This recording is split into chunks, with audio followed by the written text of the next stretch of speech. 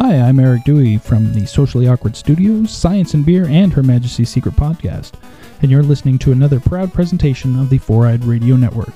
Check out more shows at foureyedradio.com.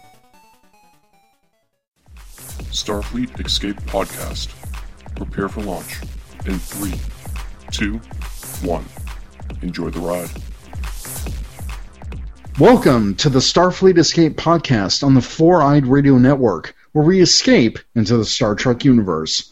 This is episode number 45 and is being recorded on August 8th, 2014. Today's topic, Prelude to Axanar. I'm Eric. I'm Ashley. And I'm Aaron. This episode is brought to you by Raven Designs. Illustration and design that fit your personality. For samples and inquiries, visit ravencruise.com. How's it going, Eric?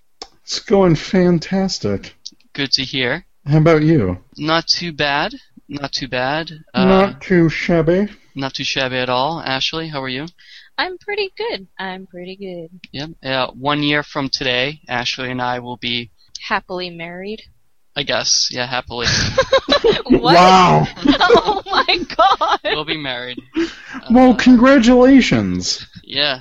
So the countdown starts. I hope I'm invited. You are Yes! invited. I did it! We're going to Boston! Yeah! Yeah, buddy.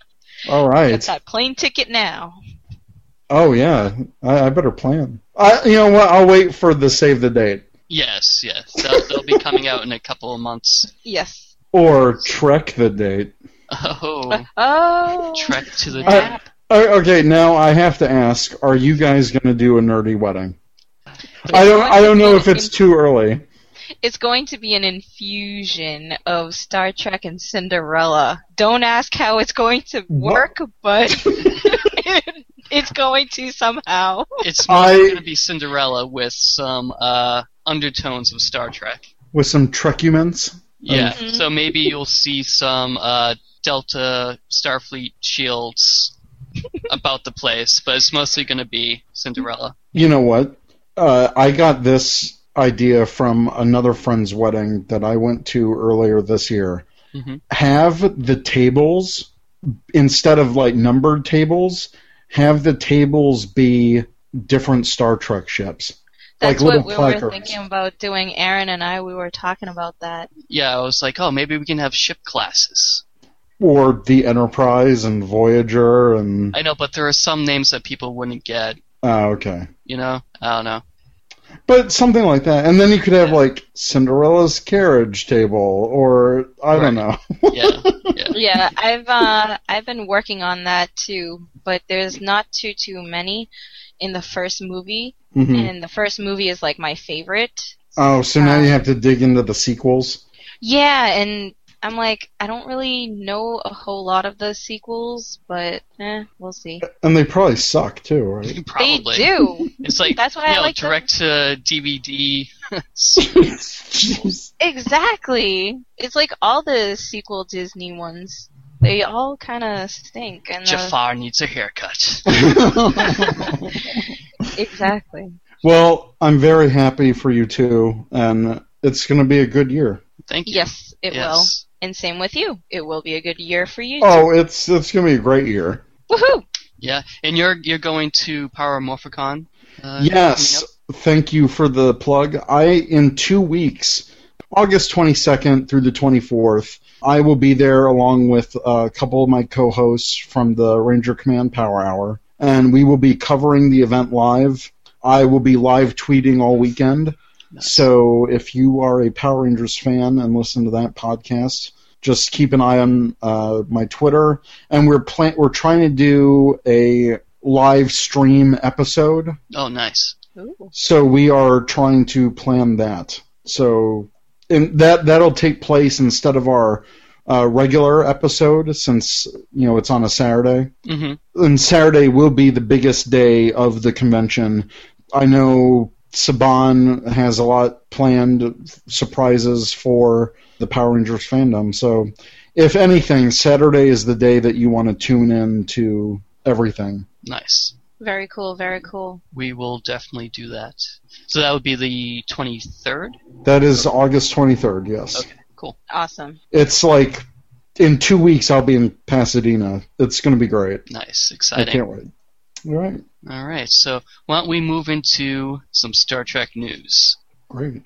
So first up here, the social media site Star Trek Risa has a Star Trek Online contest going on. So you can win an amazing STO bundle of duty officers, starships, energy credits, and more.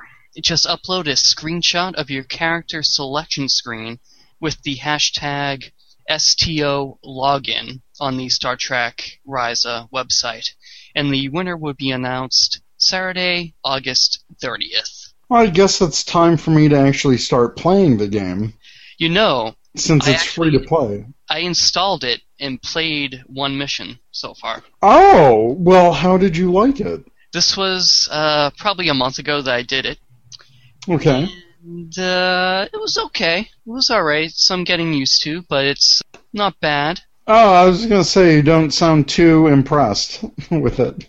Oh, well, I mean, it's better than Star Trek Legacy.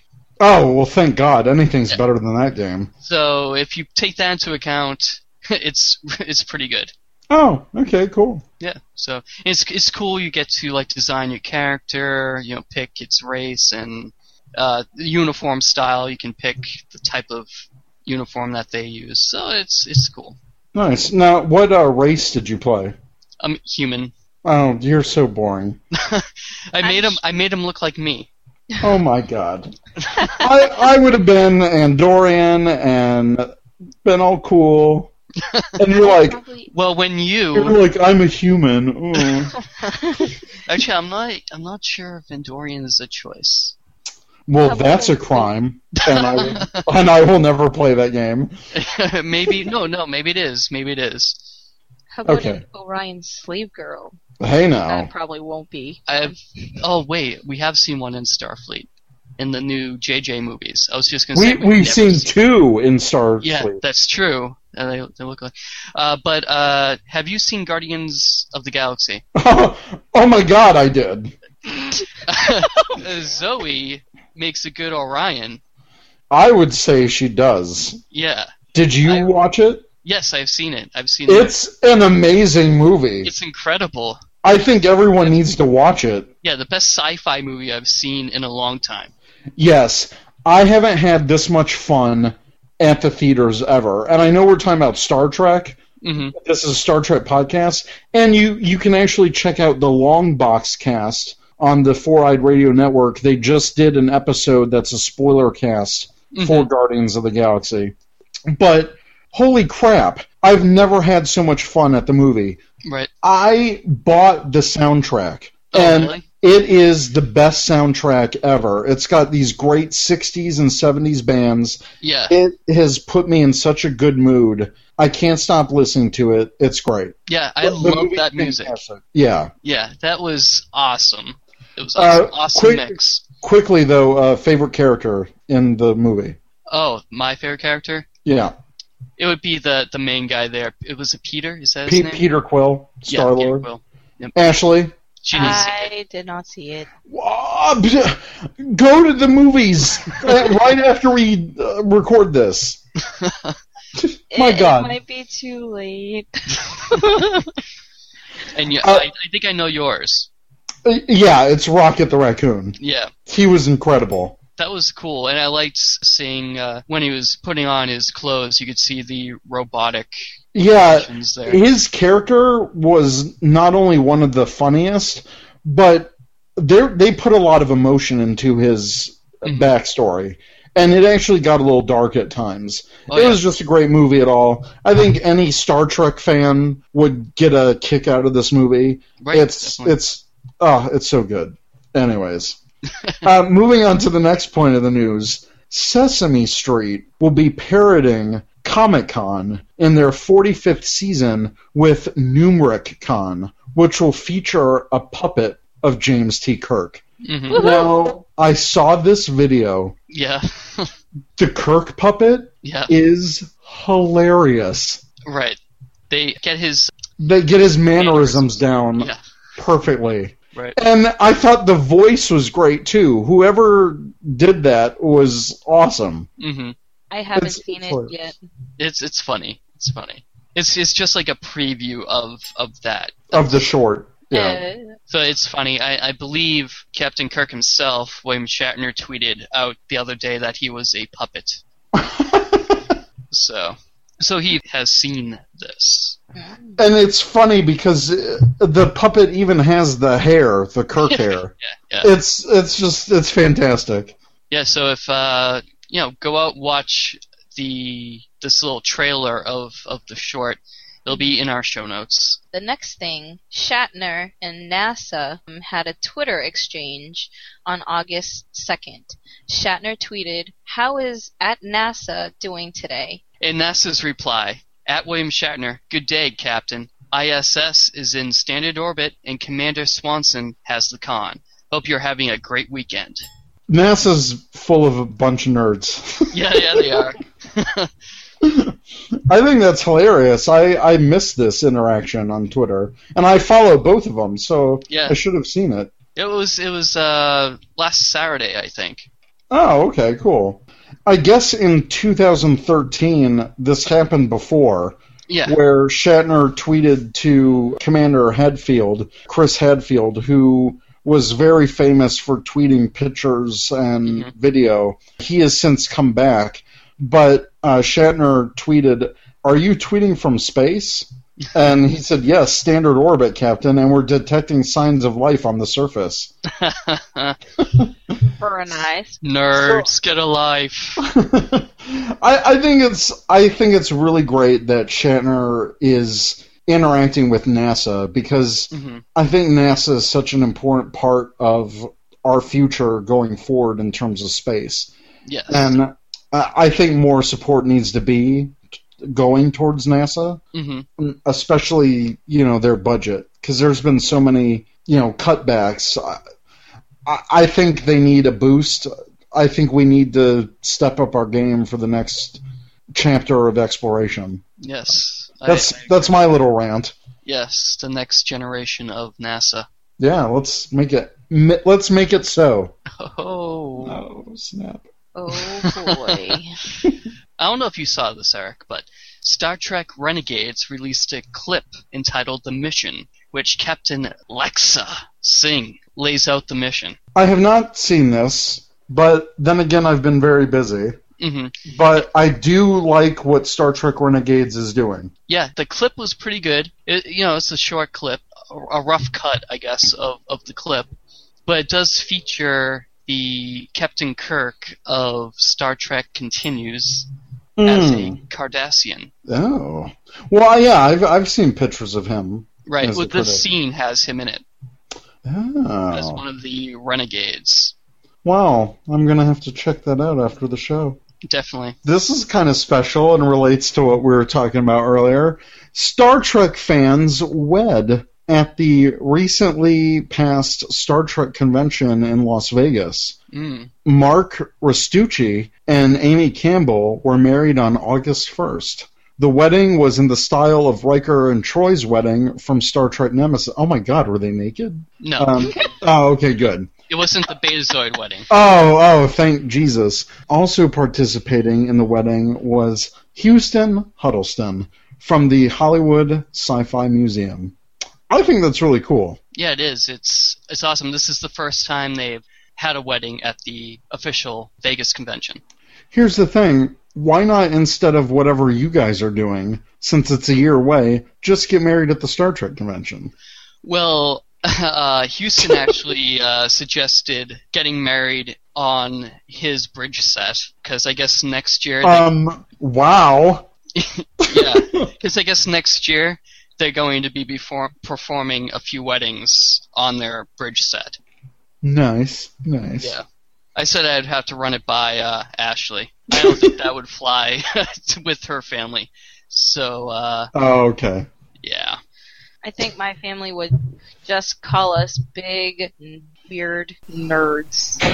But that's what you guys are. That's what we all are. Yeah, actually. Right. Well, that's what I am. I don't know about her. I'm a starter nerd. A starter nerd. Starter nerd, I like that. Starter pack. So congratulations to Mark and Amy. Yes, the happy couple. Yes. So and they also had someone dressed as Data in the Nemesis dress uniform there, the white one. Oh, very nice. Yeah, I don't know if he serenaded them with Blue Skies or not. That would have been hilarious. It would have been. I bet you he did, because it looked like he was singing in the pictures. I hope someone recorded this. I would love to see someone that. had to have, right? Yeah. But next, we decided to split the news into two sections. So we just finished with the news, and next up, we have Kickstarter news. Since Kickstarter seems to be the new big thing, and has been taking up a big portion of our news in recent episodes. That's true. So first up, Free Enterprise TV pilot Kickstarter campaign. So this is based on the 1999 cult classic film of the same name. The campaign runs through August 20th, and they're looking to raise $225,000. I'd never seen the original film, but with 11 days to go, they've raised just short of 10 grand. 10,000. So quite a ways to go. It's an uphill battle. I hope they're able to reach their goal. Yeah, I've actually never seen Free Enterprise. I think it's been in my Netflix queue for like 3 years. I just haven't got around to it. Yeah, no, same here. I definitely wish them success, and I hope they get it. But yeah, with 12 days to go, that's pretty harsh. Yeah, it's an uphill battle for sure. Yeah. Next, the Gene Star Trek Roddenberry Project. Half-hour documentary exploring the genesis of Star Trek through the personal insight of its creator. Funds secured from our Kickstarter will help us round out the story by interviewing surviving cast members, Roddenberry's friends and family, as well as licensed footage. They have reached their goal of $15,000. As of this recording, they have raised $18,831. Actually, I just checked. It's past $20,000 now. Oh wow! Oh well. So and they have 48 hours to go. So unfortunately, by the time that this airs, the funding will be over. But I'm glad that they met their goal already. Yeah, definitely.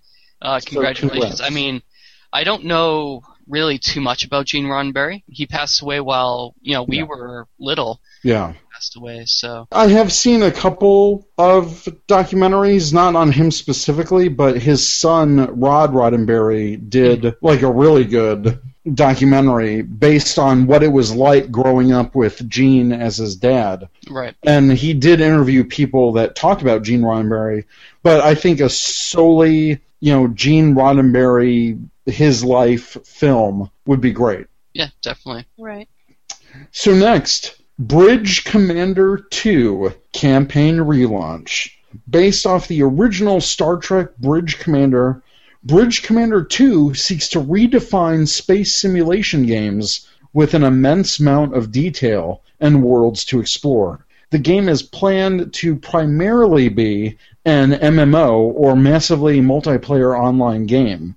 But throughout you will find a single-player campaign with engaging story arcs that will help shape the future of your faction. They are seeking $70,000 by August 22nd.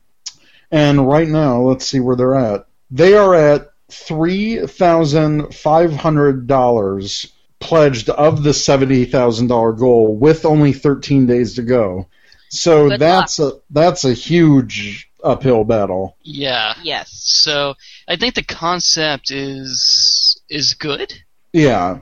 And they announced stretch goals all the way up to $110,000, but I really don't see that happening. No, it's I would love more original Star Trek games, but yeah. Right. this looks pretty difficult. Yeah, just 13 days to go as of this recording. Really tough. We'll keep an eye out on it. Yeah, we'll keep an eye out, hopefully. I've actually banked 3 Star Trek Kickstarters at the time of this recording. You're a beast. I am. I'm beasting it. Yeah. As one of my friends at work would say, I'm beasting it. No, I got the Green Girl movie. I did that. I actually got the Green Girl movie, the actual disc, in the mail last weekend. Nice. So I need to watch it. I just haven't had time to watch it. I'll probably do that this weekend. Cool.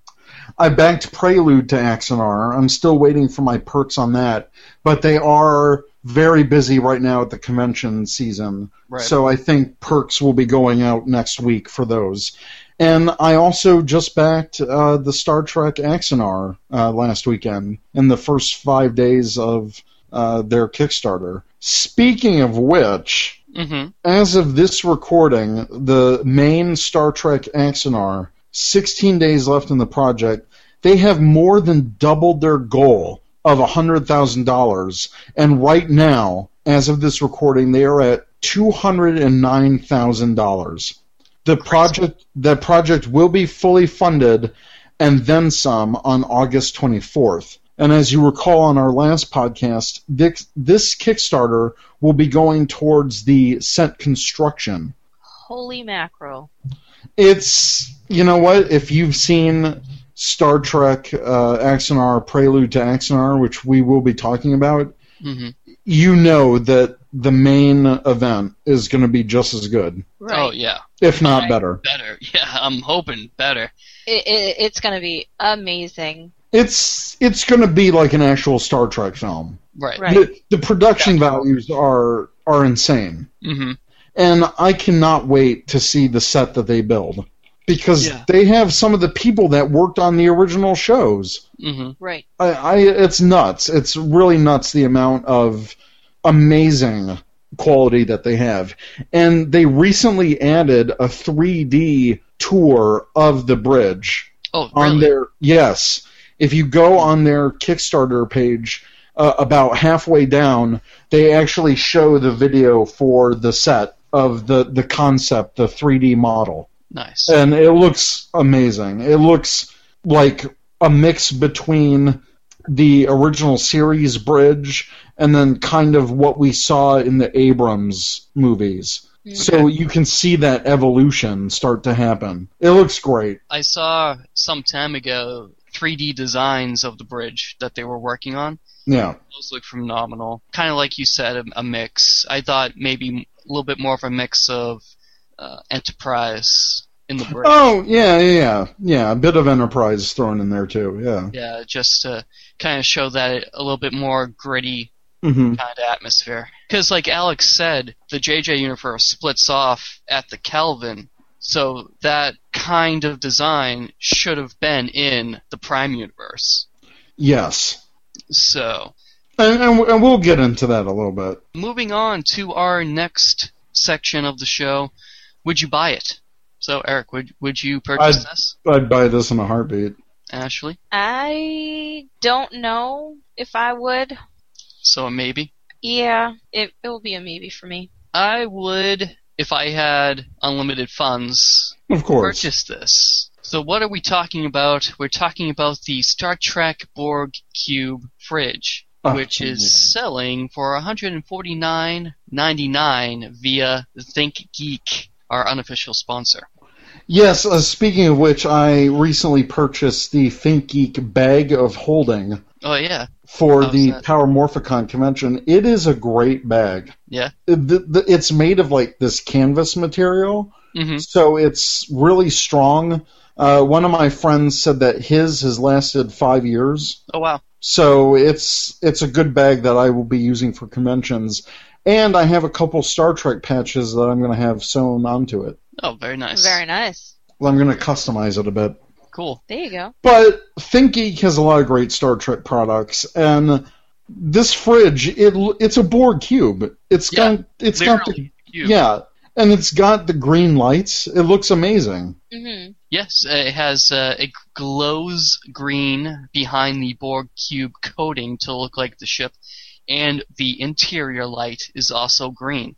And it has the capacity to hold 9 cans of soda. with a little extra room for bacon or something, according to ThinkGeek. Well, they love their bacon over there at ThinkGeek. They do. I would totally get this. I love it. I love the design of it. It's great. And you could put it next to like a little model of the Enterprise D or something. Oh yeah, if you had a small one. Yeah, like one of those Micro Machine ones, or yeah, definitely. And it's pretty big on its own. I think it's it says it's 6 inches by 7.5 inches by 8 1/4 inches. Oh, so it's not quite. That's the inner dimensions. My bad. Oh, okay. The outer dimensions is 11.5 inches cubed. Okay, so good. It is a cube. Yeah, that's a big size. Yeah, yeah, it's about a foot. That's what she said. It's a big size. Yeah, I think 7 of 9 said that once. Whoa. No, she really did. Yeah. So we're giving this 2.5 Delta Shields. Out of 3? Out of 3. Okay, that's good. Yeah.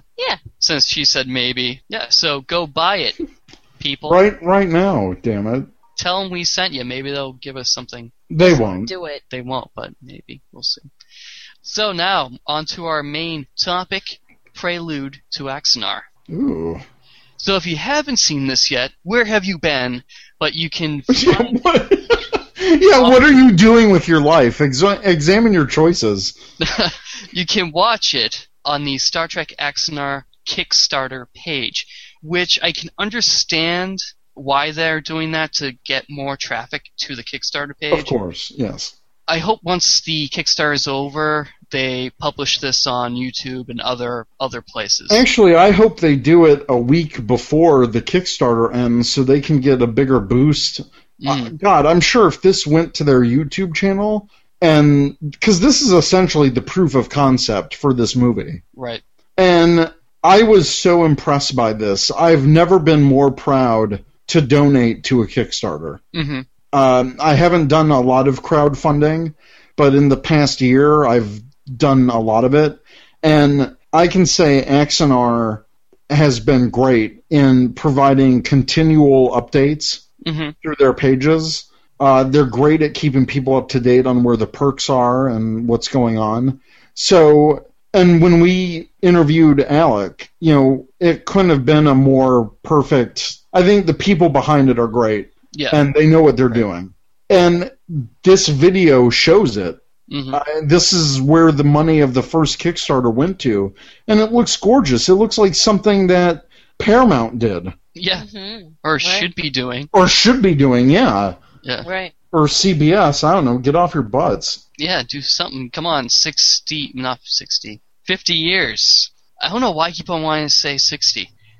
But 50-year anniversary, right? Yeah, next year. And next year is the 20th anniversary of Voyager. Really? Yeah, next year is the 20th. Oh, it came out in 95. Yeah. That's right, January 95. Yeah. Right. 20 years. I feel old. You are. I hate you. Wow, that's like a slap in the face, man. I'm joking. We're only a year apart. God. So, well, the way you said it sounded like I was ancient. Jeez.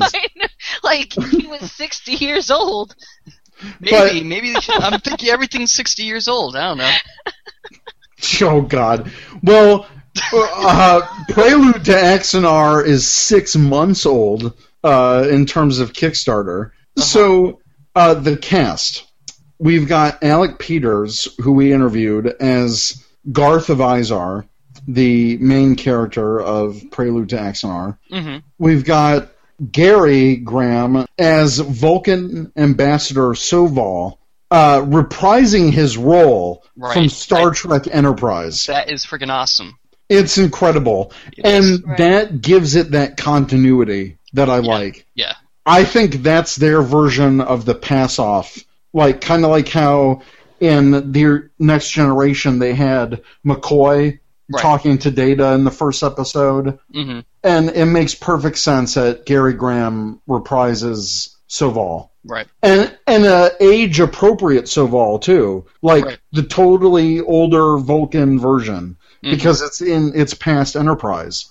Yep, And much past. I know we'll get into this, but at one point, Soval in Prelude mentions in kind of a sleight of hand way to Shran, because he mentions the Andorians. He's like, I knew an Andorian once, and it was just, I was like, oh my god. I thought of you when he said that. Yeah, I'm very glad that Axanar is taking into account all of Star Trek continuity, including Enterprise. Yeah. It's great. Next we have J.G. Hertzler, who played Martok. Right, which we saw at the Boston Star Trek convention. Yeah, I hate you guys. Yeah, J.G. Hertzler plays a human in this, Captain Samuel Travis. But I thought it was a neat throwback, because at one point he speaks Klingon. Oh, yes. So, next we've got Richard Hatch, who was Apollo in Battlestar Galactica, and he also played a new character in the reboot of Battlestar Galactica. Okay. He is a fantastic actor, and he plays my favorite character in this whole prelude to Axanar. He plays Supreme Commander, the Klingon Karn. Yeah, I thought that was good. Yeah, I thought this was one of his best roles in terms of that viciousness. Mm-hmm. Next, we've got Tony Todd, who has also played a Klingon in Star Trek. He was Worf's brother, Kurn. Right. And here he plays the human Fleet Admiral Ramirez. Which, he killed it. Yes. We've got Kate Vernon, who played Captain Sonia Alexander. She was also in the Battlestar Galactica reboot. And finally, the narrator is Orion Akaba. He's a voice actor. He's done many things in anime and video games. He was in Saints Row 4, Berserk anime, and quite a bit of other things. He was the right voice for this. He definitely sounded like a History Channel. And that's the thing that they were going for with this. Yeah. Was like a History Channel special in the future. And I thought it worked brilliantly. Mm-hmm. Because it's 21 minutes long. Prelude to Axanar is not short. And with commercials, if there were commercials in it, this would feel like a 30-minute History Channel special. Right. They even had it in the titles. It was like, oh, this is part 4, Prelude to Axanar. So now I'm curious. I'm like, whoa, I got to see the other parts in this series. I think they meant to do that. Right. For future projects. Oh, maybe, yeah. Maybe they'll have like part 1 and it'll be earlier in the Federation history. I'm looking forward to more. Yeah, definitely. So what's the plot, Aaron? So, Prelude to Axanar is a short film that will give viewers a historical look at the events leading up to the Battle of Axanar, the central event of the film Star Trek Axanar. Filmed like a History Channel special. Each character gives a different view of the war, with the Klingons leading up to the final confrontation that will be chronicled in Axanar. Yeah, I love how essentially the end of the special was kind of like, oh, what's going to happen next? But find out in Star Trek Axanar. It was like a to be continued. Exactly, with that torpedo coming at you, like, oh, and then like, oh, it was exactly like that, like, whoa. One more. What's happening with the ship? Oh my god! And we got a taste of a little bit of the battles in this, in this special. Yeah, and I have to say, the effects are on par, if not better than what the TV show has done. Right. And it was at least on par, I think, with the new Star Trek movie. That's what I was going to say. It was definitely that caliber. Like the angles and everything. The cinematic camera shots. Right. It wasn't like in the TV show where, all the ships would be on like one plane in the original series. And they tried to fix that in the remastered version of the series, but oh my god, it's amazing. It's like dogfights in space. Right. It was awesome. Very high energy. Right. So we have Karn, his entrance. Yes. That was a pretty impressive entrance, as they're all talking about him, and they show him walking down that hall. Yes. It really goes to show Richard Hatch's performance and the gravity that he gives to this role.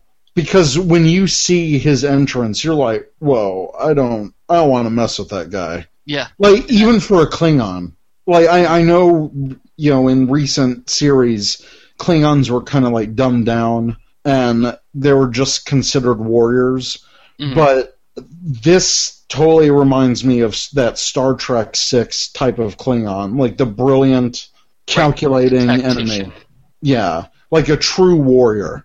Right. As you say, Star Trek VI, the cranial ridges on Karn is very reminiscent of Star Trek VI.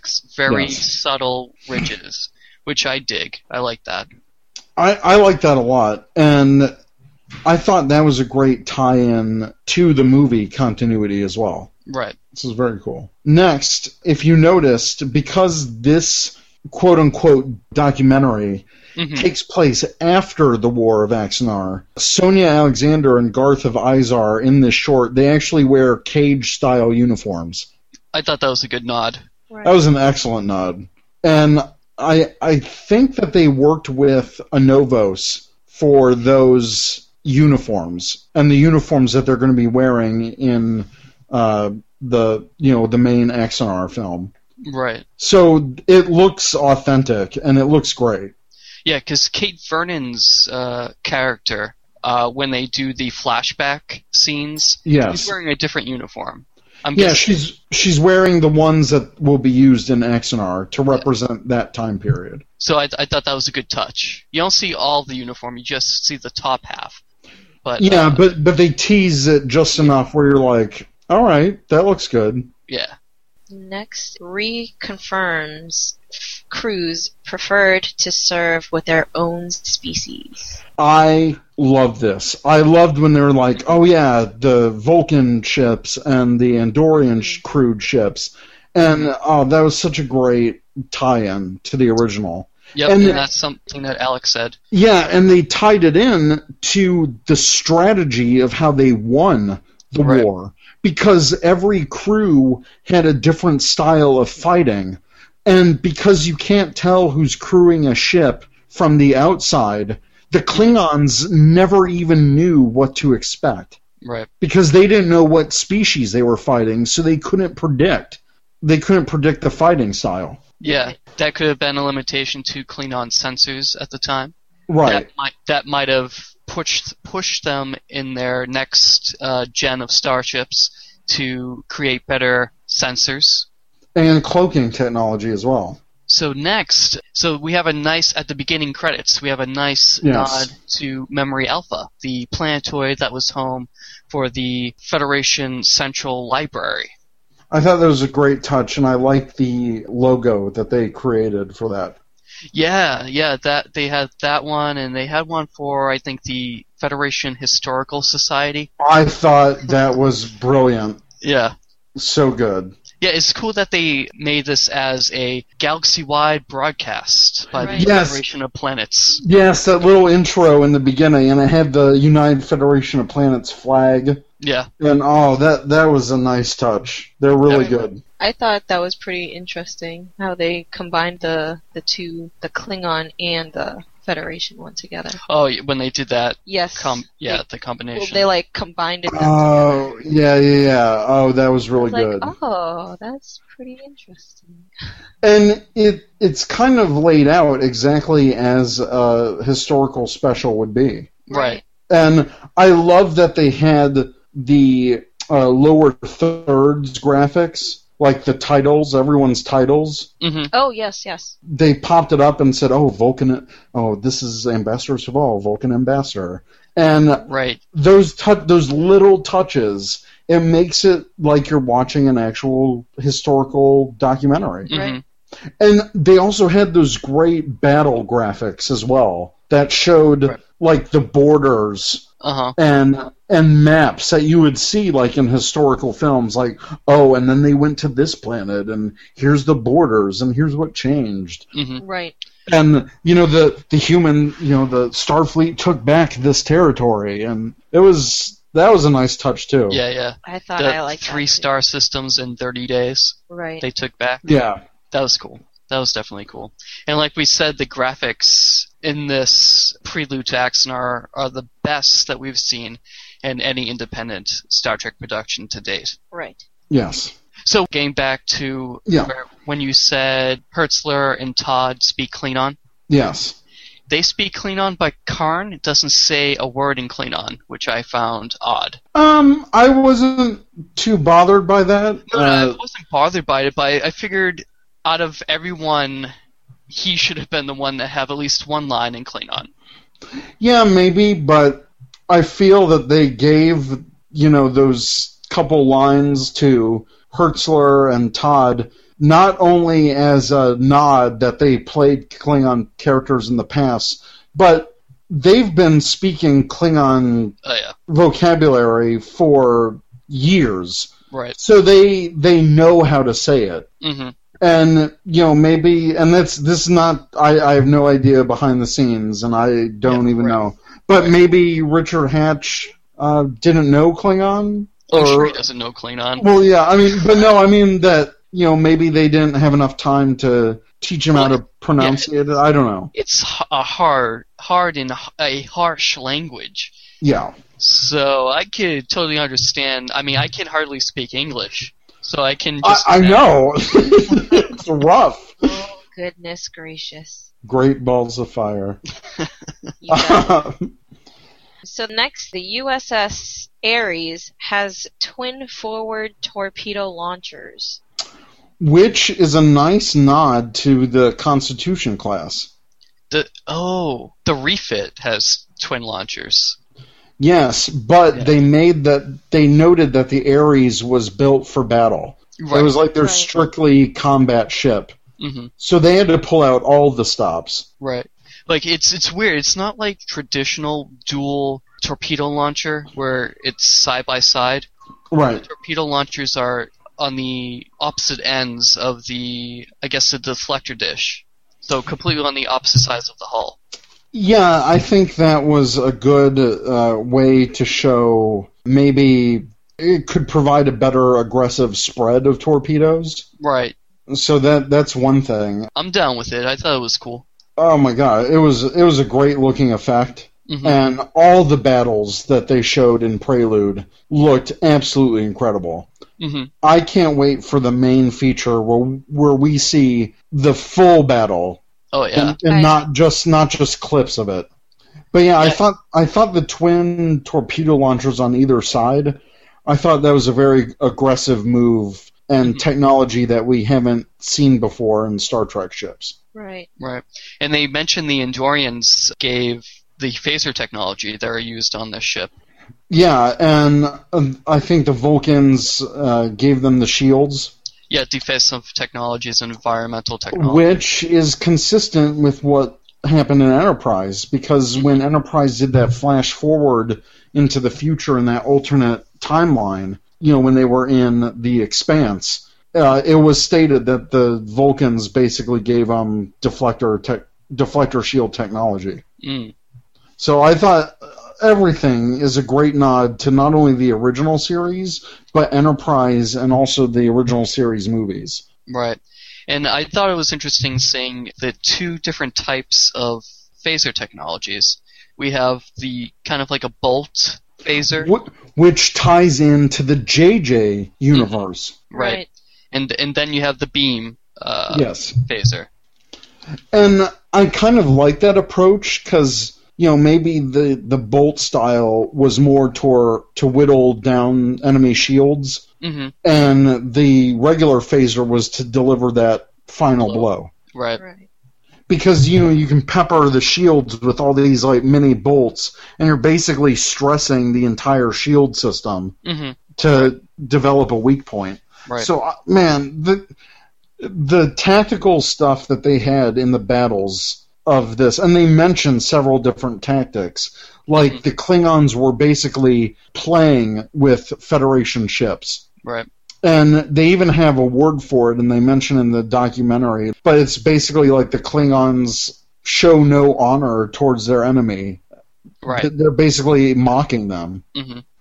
So I thought that was a really good tie-in. I did as well. One kind of in-universe thing that I thought was odd and maybe wouldn't happen was having Karn agree to be in a Federation documentary about the Klingons losing the 4-year war. I thought it was good having the opposing side. I thought this needed that. I just thought that in universe, I don't think you would be able to explain why he would agree to it.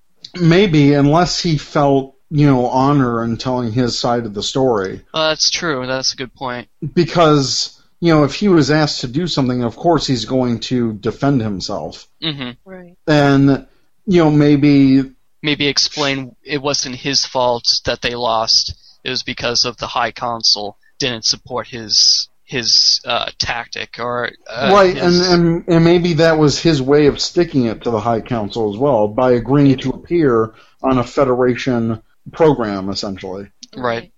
But didn't they say in the beginning of this when they were saying, didn't they say like this is a galaxy-wide broadcast of the United Federation of Planets? Yep. So if the Klingons could intercept that subspace transmission, that would be a great way for Karn to basically give the middle finger to the Klingon Empire. That's not true. Listening to him. So I think there's your explanation right there. Yeah. Right. Yeah. Some bitter feelings towards the high command. Yeah. Now, in the documentary, we see Tony Todd's character, the Fleet Admiral. He gives this amazing speech in this big arena, which might seem very familiar to viewers of Enterprise's last episode. It's the same arena that Archer gave his speech basically signing the Federation Charter. And in Prelude, it's referred to as Archer Arena, which I thought is a fantastic nod to Enterprise. This is full of those little nods. Right. Yeah, and if you're a fan, like I am, like you are, you see those nods, and it puts a smile on your face. You're like, yes, they got it right. Right. It makes perfect sense. Archer became president. One of the first presidents. Yeah. Not the first, but right. But he was a president. But he was essential in bringing together the Federation. Right. So of course it would be named after him. It would be so awesome if in the full feature, they're somehow able to have Scott Bakula. As like a really old, super old Archer? Because Archer died, apparently, right before the Enterprise NCC 1701 was commissioned. Like, he died on the launch date of the original. So he would be super old during this Axanar documentary. Mm-hmm. But he should still be alive. Yeah. Well, not during the documentary, but during the time period of this 4-year war. Oh, so he could be like, they could show him as the president of the Federation. Or something, Or something. Yeah. Oh, dude, that's a good idea. Yeah. Hey, Alec, try to get Scott Bakula. I think we just gave him an idea, and I want them to run with that. Yeah. I know Scott Bakula may be a little busy. I know he's doing a new show. Yeah. Like that, the NCIS. Yeah. But if he could just take a weekend or two and film something for this, I would be on board even more than I am now. Yeah, no doubt. Like I'm throwing money at the screen, but nothing's happening. So let's make this happen. Yes, make it so. Make it so. Hashtag Archer for Axanar. Oh, yes. We need to start that. I just called that. Yeah. Bakula's not on the Twitter, I don't think. He is, but it does not use it at all. I follow him, but it's like, wah. Well, I don't think he's tweeted in 2 years. Oh, wow, yeah. Gotta get his publicist on that. Yeah. So one thing, and I thought, I mean, it was obviously for dramatic effect, but why are the D7s being built in a green nebula? What the hell's wrong with the green nebula? There's nothing wrong with it, but I'm just saying, I mean, why couldn't it be like a blue nebula or it's camouflage. a purple nebula? It's camouflage. yeah. The D7s are green, it's camouflage. Yeah, I guess that makes sense. I want to keep it. I mean, I don't see anything wrong with that, but I'm like, yeah, come on, couldn't you do something else? It's for dramatic purposes. Shut up. No, I loved it that they infer that there's this whole arms race going on. Yeah, right. And visually, I really don't know what the difference between a D5 and a D7 is. It's just like a bigger version, essentially. Right. So like the I think D6. Or yeah, D6 or whatever. That the D6 looked like it had a better engine or a better impulse engine to me. Like it had the I don't know. Four things compared to the D7. But I mean, the D7 is probably just bigger. Yeah, it's a big warship essentially. Yeah. And they made it very opposing on screen when it showed up. You're like, whoa. Like, yeah, it's not like the angles and everything. It made it seem very like, oh my god, they're serious about this. Yeah, it's not. It doesn't look like the D7 from the series. The monocolor kind of like the flat model essentially that they used. Yeah, this is not quite the Kating class. I think I'm pronouncing that right. From the Next Generation. From the motion picture. Oh, right. Which is basically an upgrade D7. Mm-hmm. It's not quite that. Something in between. Yeah, and again, they're showing that evolution of the Starfleet ships and Klingon ships. Right. And I like that they're doing that. Yeah, definitely. And they have some pretty looking Starfleet ships in this. Oh yeah, they introduced a few new classes that we haven't seen before. And a lot of them are that perfect mix of looking like they're from the JJ universe. Yeah. Like there was some very Kelvin-looking ships, and the multiple different pods, and it looked really nice. Yeah, I would have liked to have seen a Miranda class in there. Oh, like a version of that? Yeah, like a precursor to the Miranda. Yeah. Or did before the refit, rather. Yeah. I did like the hints that they showed of the Constitution class being built. Yeah. And I like that they had that as part of the arms race. Right, the heavy cruiser that we needed to build these to win the war. Right. Mm-hmm. And apparently Starfleet got them out before the D7s were able to get out and do their thing. So we have the Enterprise 1701 being built in orbit around Axanar. Yeah, see, that immediately sent my canon continuity alert going on in my head, because I'm like, wait, the dedication plaque says the San Francisco shipyards. San Francisco, Illinois. We'll see the original... Illinois. San Francisco, California. Yeah. The movie ones, the ones in the movie, so the Enterprise A says San Francisco Shipyards. Yes. But the original on TV says San Francisco, California. So my theory is that the San Francisco, California is referring to the operating authority, Starfleet headquarters, being out of San Francisco, California, and not necessarily place of manufacture. Because we also have on that Starship class on the original dedication plaque, which could again just be a generalization, not the name, because we all know it's the Constitution class starship.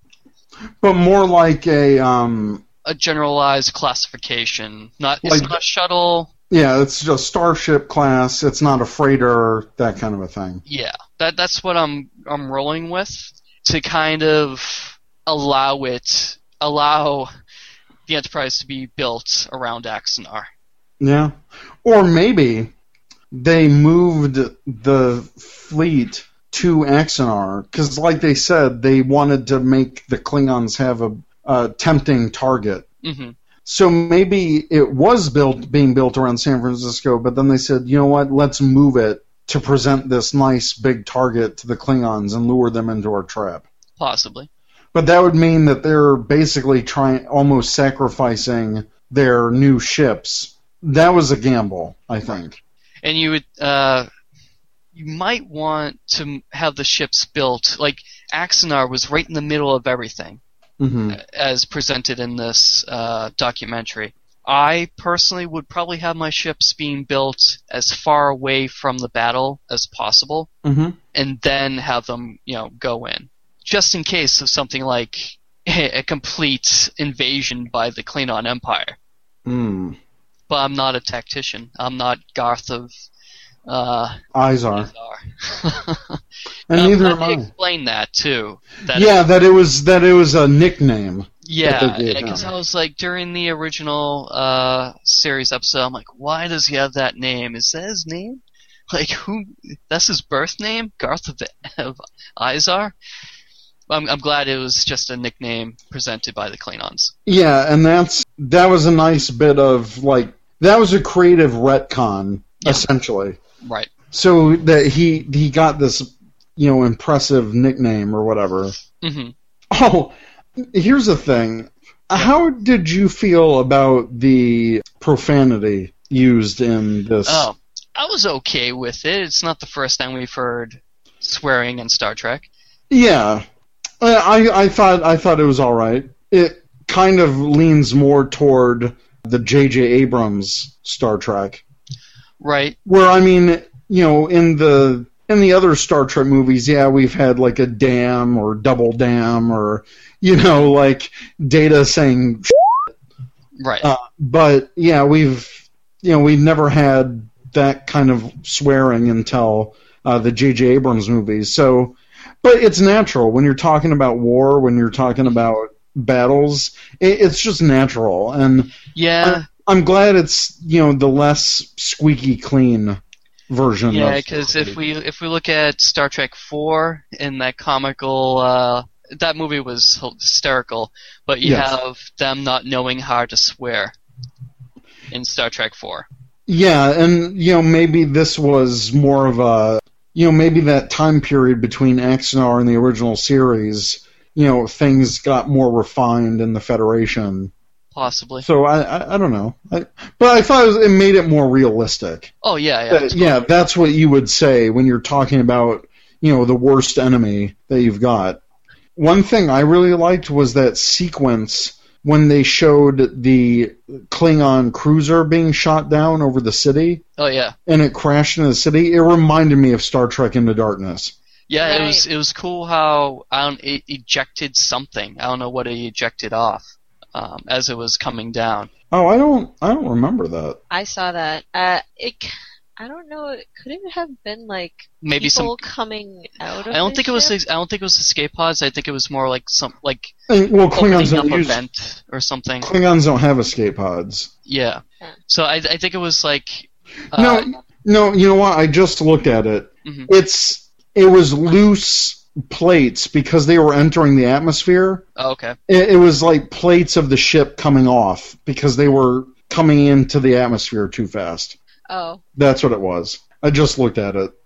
So yeah. Yeah. So I thought that was cool. A touch of realism right there. Everything was realistic. I really enjoyed the effects in this. Yeah. You couldn't even tell that it was the backgrounds were CGI. No. They looked really good because I'm pretty sure Archer Arena was all CGI, and they did a pretty good job of making that look real.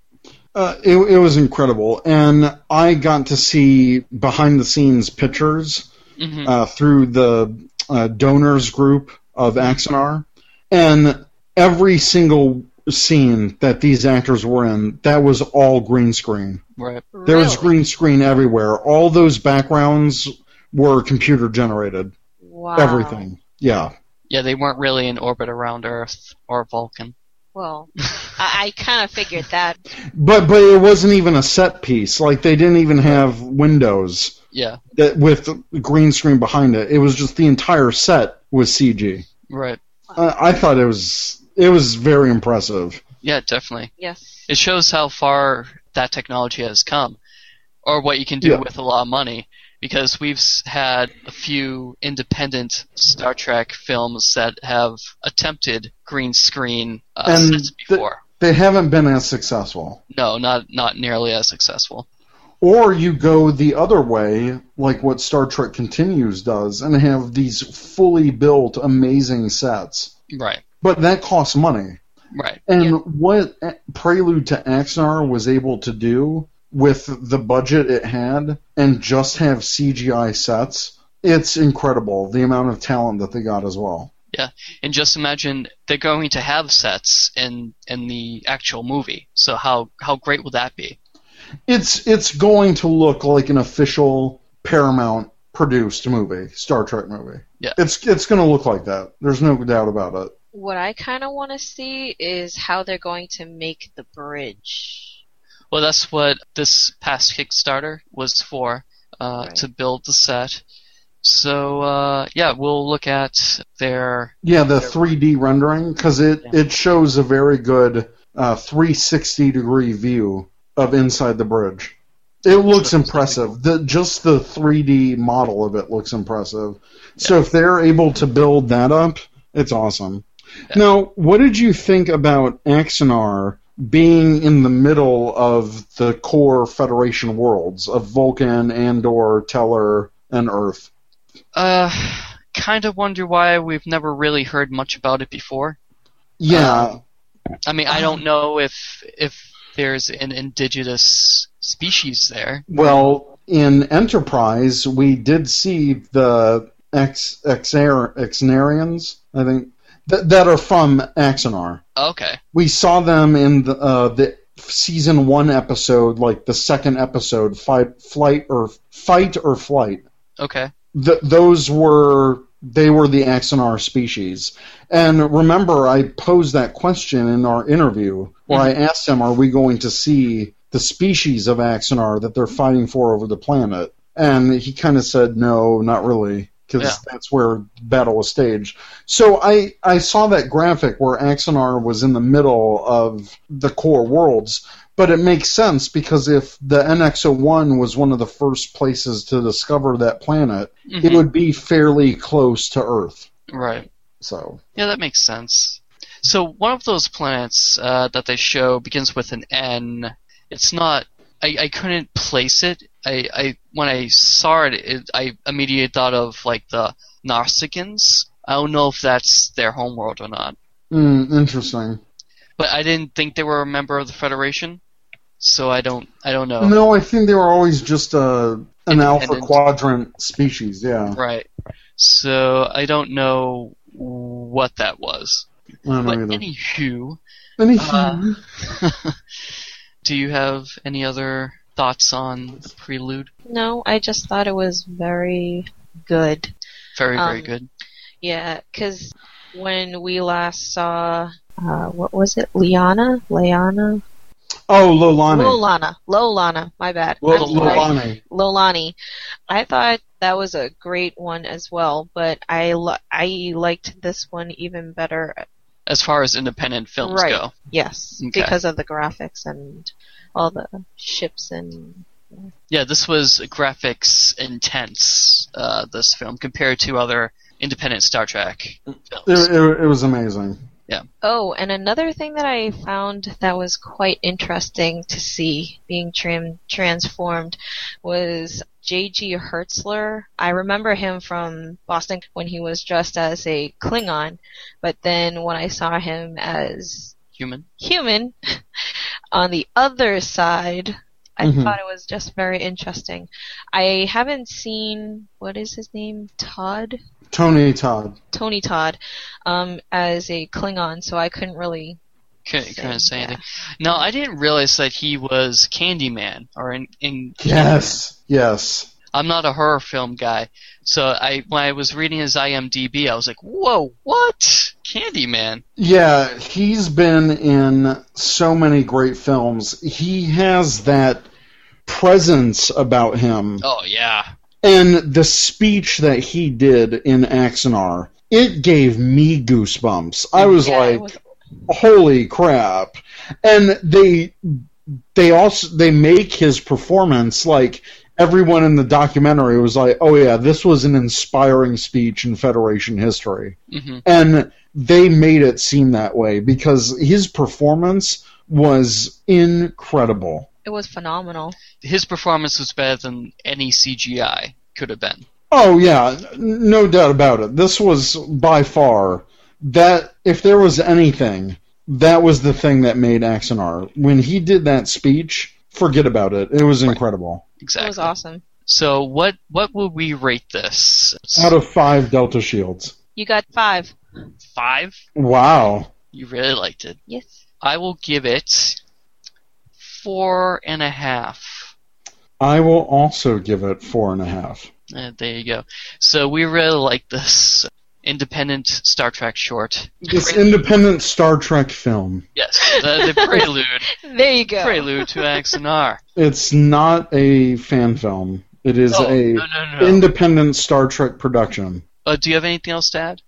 Go watch this now. Oh yeah, do it. Wait till we're done. We'll wait till we're done with the episode. But my God, you need to watch this. Yeah, if you haven't, like I said at the top, where have you been? Go, do it in like 15 minutes or so. All right. Seriously, watch it. So let's move on to the subspace channels. And this week's question, have you seen Prelude to Axanar? What were your favorite or least favorite moments? Least favorite, 0. Well, just nothing. in case, maybe someone didn't like that the Enterprise was being built above Axanar. That was essentially why I discredited it a half point. Because literally that was the only thing I could find wrong with this. Yeah, no, I agree with you. It was everything was. I just hope they explain that a little bit more, like why the Enterprise was there. Right. But anyways. So we pretty much gave our answers to this. Yeah. So let's move on to Facebook and see what they're saying over there. So we have Eric Larson Kimbrow Jr., who says, I think my favorite part has to do with the style of the presentation, historical archive type documentary of the future. Now that's legit. That is legit. Yes. Too legit to quit. Oh Nope. my goodness gracious. My friend Tim Kudlicek said, saw the video on my iPad, my 27-inch computer monitor, That's a massive and monitor. then on the big screen. Oh, so he went to... He went to the movie theater in Las Vegas and saw it. Very nice. He said the quality of the effects is what really impressed me. The ship rising out of the gaseous cloud nebula, whatever that was the wow moment for me in all of my viewings. Of course, also, any time Tony Todd speaks is always a great moment. So his speech was another great part of Prelude. Yes. No, I agree with all that. And that, with the ship rising out of the atmosphere or whatever it was. Very reminiscent of the JJ Yes. Right, Jupiter. films. Yeah. Yeah, and I mentioned that in our first Yes. Axanar episode about that, saying that was phenomenal graphics. And at that That time, was one of their first teaser shots too. Yeah, That was like one of the first. And so at that time there was only a few, and that was one of them that was.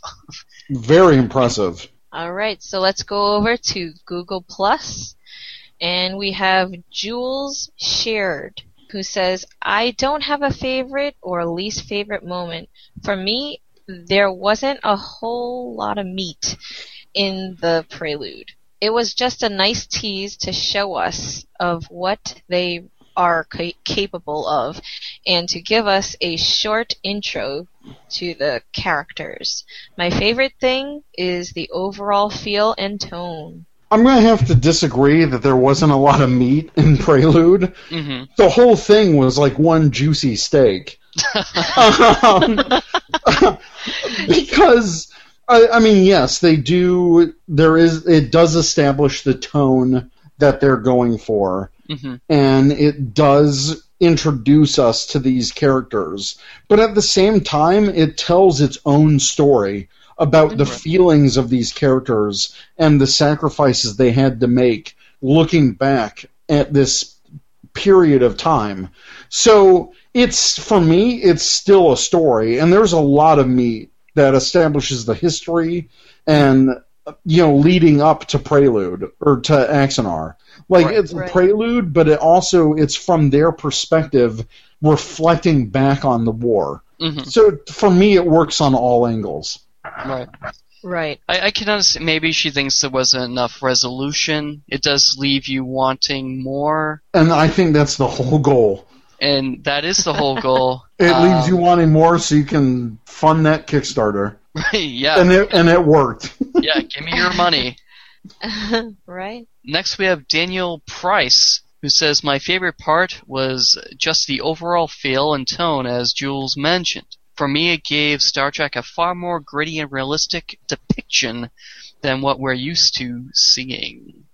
And I love this type of Star Trek. Mm-hmm. I like that it can still be emotional, but it doesn't have to be so sterile. We can see these great battles, and we can see the gritty realism, and we can see the horrors of war. I think Alec Peters did a great job of showing the emotion of all the people that were lost. Garth was reflecting on this war, and he's like, hey, we lost a lot of great people. And his character was very humble. He's like, I'm not looking for, glory here. I'm sad that we had to go through this war. And the way he acted, it was great. And that's the thing. He is an aspiring actor. Like, he doesn't have the same career as all these other great guest stars. Right. But he isn't out of place when acting beside them. Right. If that makes sense. Like, he is just as up there with any of these guys. Mm-hmm. I agree. I liked his performance, like you said. Those that didn't make it back, he was proud of. Yeah. Especially those that didn't make it back. So. Right. Next, we have our good friend of the podcast, Clive Burrell. Mm-hmm. He said, dude, so different to anything Star Trek before it. Of course, the actual Axanar movie will be nothing like this in style, but I thought the realism the cast brought to their roles was immense. Complete contrast to an episodic adventure. It was a lovely retrospective / hindsight edge to the following proceedings. Agreed. So, it was amazing. Yeah, I concur. So that pretty much wraps up the Subspace channels. So moving on to our last segment of the show, what puts my quantum state into flux? Okay. So this week, why hasn't CBS produced a History Channel type documentary recounting the Dominion War with the crew from DS9? Oh my god. That would be an amazing thing for them to do now, especially considering that DS9 is like 22 years old. Yeah. Or 21 years old. And it might give us some resolution to the Cisco? Yeah. To the whole thing with that? Mm-hmm. And plus the actors are older now where they could do it without any makeup or anything like that. They could just, like, hey, 20 years ago Deep Space Nine happened, and here we are, we're just chilling, reflecting about the Dominion War. Right. They could totally do that. They could do that right now. They could. Why haven't they? Who knows? They might be right now. You don't know. They're not, but they should be. They're not. Yeah, we know they're not. They should be. Someone should be thinking. Someone should, from Paramount or CBS, should be watching Prelude to Axanar and then going.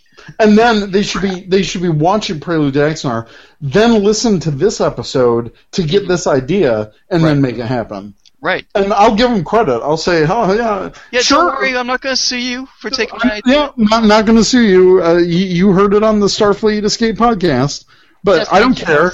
Just make it happen. Yeah, no, I don't even want you to mention us. Just do it. Just make it happen. Maybe a small cameo, but that's fine. That's, I'll play a Vulcan walking in the background. That's yeah. Just put me in Andorian makeup and let's do this. That's it. that's pretty much my flux. Pretty short and sweet this week. Yeah. Yeah, I agree with your flux. Yeah. I was very fluxed. Yeah, I think this makes perfect sense. It wouldn't be that expensive for them to do. Nope. And like we said, put some resolution towards the series since DS9 didn't get Just get the Axonar crew to do the same green screen type treatment. Yeah, there you go. Because I know Terra come on, Conor's what? been destroyed. So. What, $150,000 is a drop in the bucket? Yeah. That's nothing for a movie studio. Come on. Right. So, Eric. Yes. If we wanted to find you on the internet, how would we go about doing that? Well, all you have to do is find me at TrekkieB47 on Twitter. Mm-hmm. You can also find me on Instagram, TrekkieB47. Mm-hmm. And Star Trek Ryza, which I don't use, but I should more. You should. And you start using TrekkieB47. Star Trek Online to enter the contest. All of it. And then, Instagram, Twitter. You can find me on Facebook somewhere. You can also find me on the Ranger Command Power Hour here on the Four Eyed Radio Network. Oh, snap. Very Ashley? Cool. You can find me on Twitter, Instagram. My username is at LilCuteGirl86. That's LilCutegirl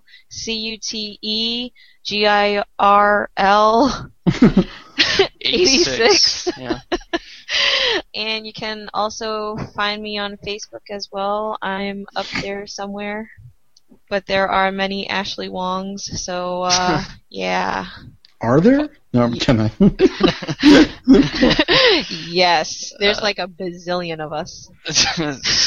Wow. So, if you would like to follow me, I am on Twitter at NovaCharter. I'm also on Star Trek Ryza at NovaCharter. And don't friend me on Facebook, because I'm probably not going to friend you if I don't know you. I'll do this. But I'm also on Instagram at NovaCharter.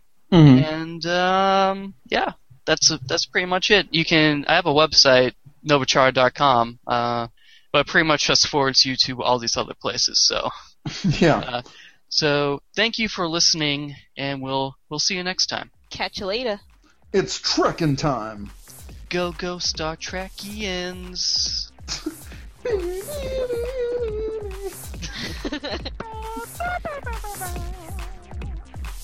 All right. My Riker's beard. Ow, it hurts.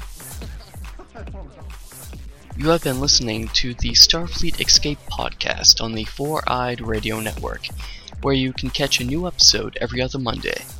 You can find us on the web at sfescapepod.com. Follow us on Twitter at sfescapepod. Like us on Facebook.com/sfescapepod. And add us to your circle on Google Plus by going to google.sfescapepod.com.